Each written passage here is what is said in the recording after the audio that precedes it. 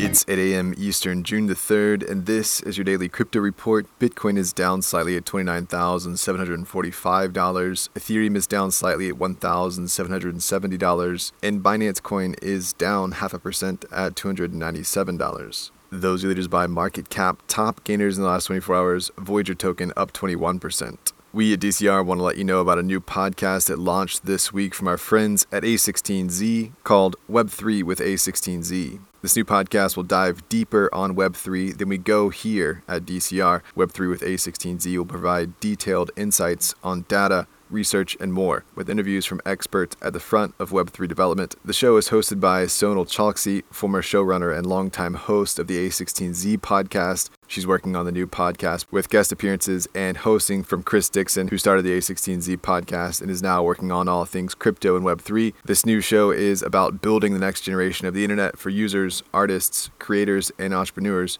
moving beyond reading and writing to owning, addressing needs and issues of today. Listen to Web3 with A16Z on Apple Podcasts, Spotify, or wherever else you podcast. Well, the New York State Senate has passed a bill imposing a moratorium on all new proof-of-work crypto mining in the state. These carbon-based hopefuls face a 2-year ban while the Senate works on a comprehensive environmental impact study. The move is driven by greenhouse gas emissions targets that have been established in the state. When the bill passed through the House Assembly months ago on its way to this vote, Assemblyman Robert Smolin called it an anti-tech piece of legislation disguised as an environmental law. It's just one more hurdle that New York is setting up in its own race and one more leg up for places like Florida, Texas, and Georgia.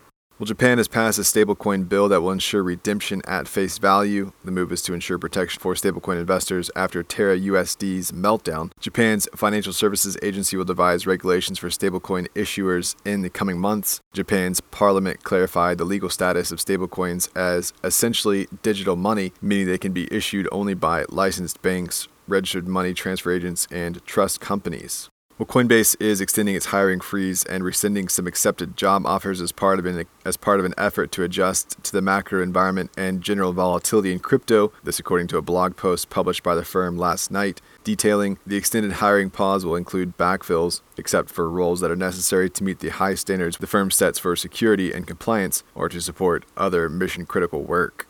And finally, the CFTC is accusing the Winklevoss-owned crypto exchange Gemini of making false or misleading statements of material facts or omitting to state material facts to the CFTC in connection with the self-certification of the Bitcoin futures product, highlighting Gemini directly and through the DCM provided information to the CFTC concerning their trading platform and the Gemini Bitcoin auction, and certain statements and information conveyed or omitted by Gemini were false or misleading with respect to, among other things, facts relevant to understanding whether the proposed Bitcoin futures contract would be readily susceptible to manipulation. Gemini told the block, "We have an 8-year track record of asking for permission and doing the right thing.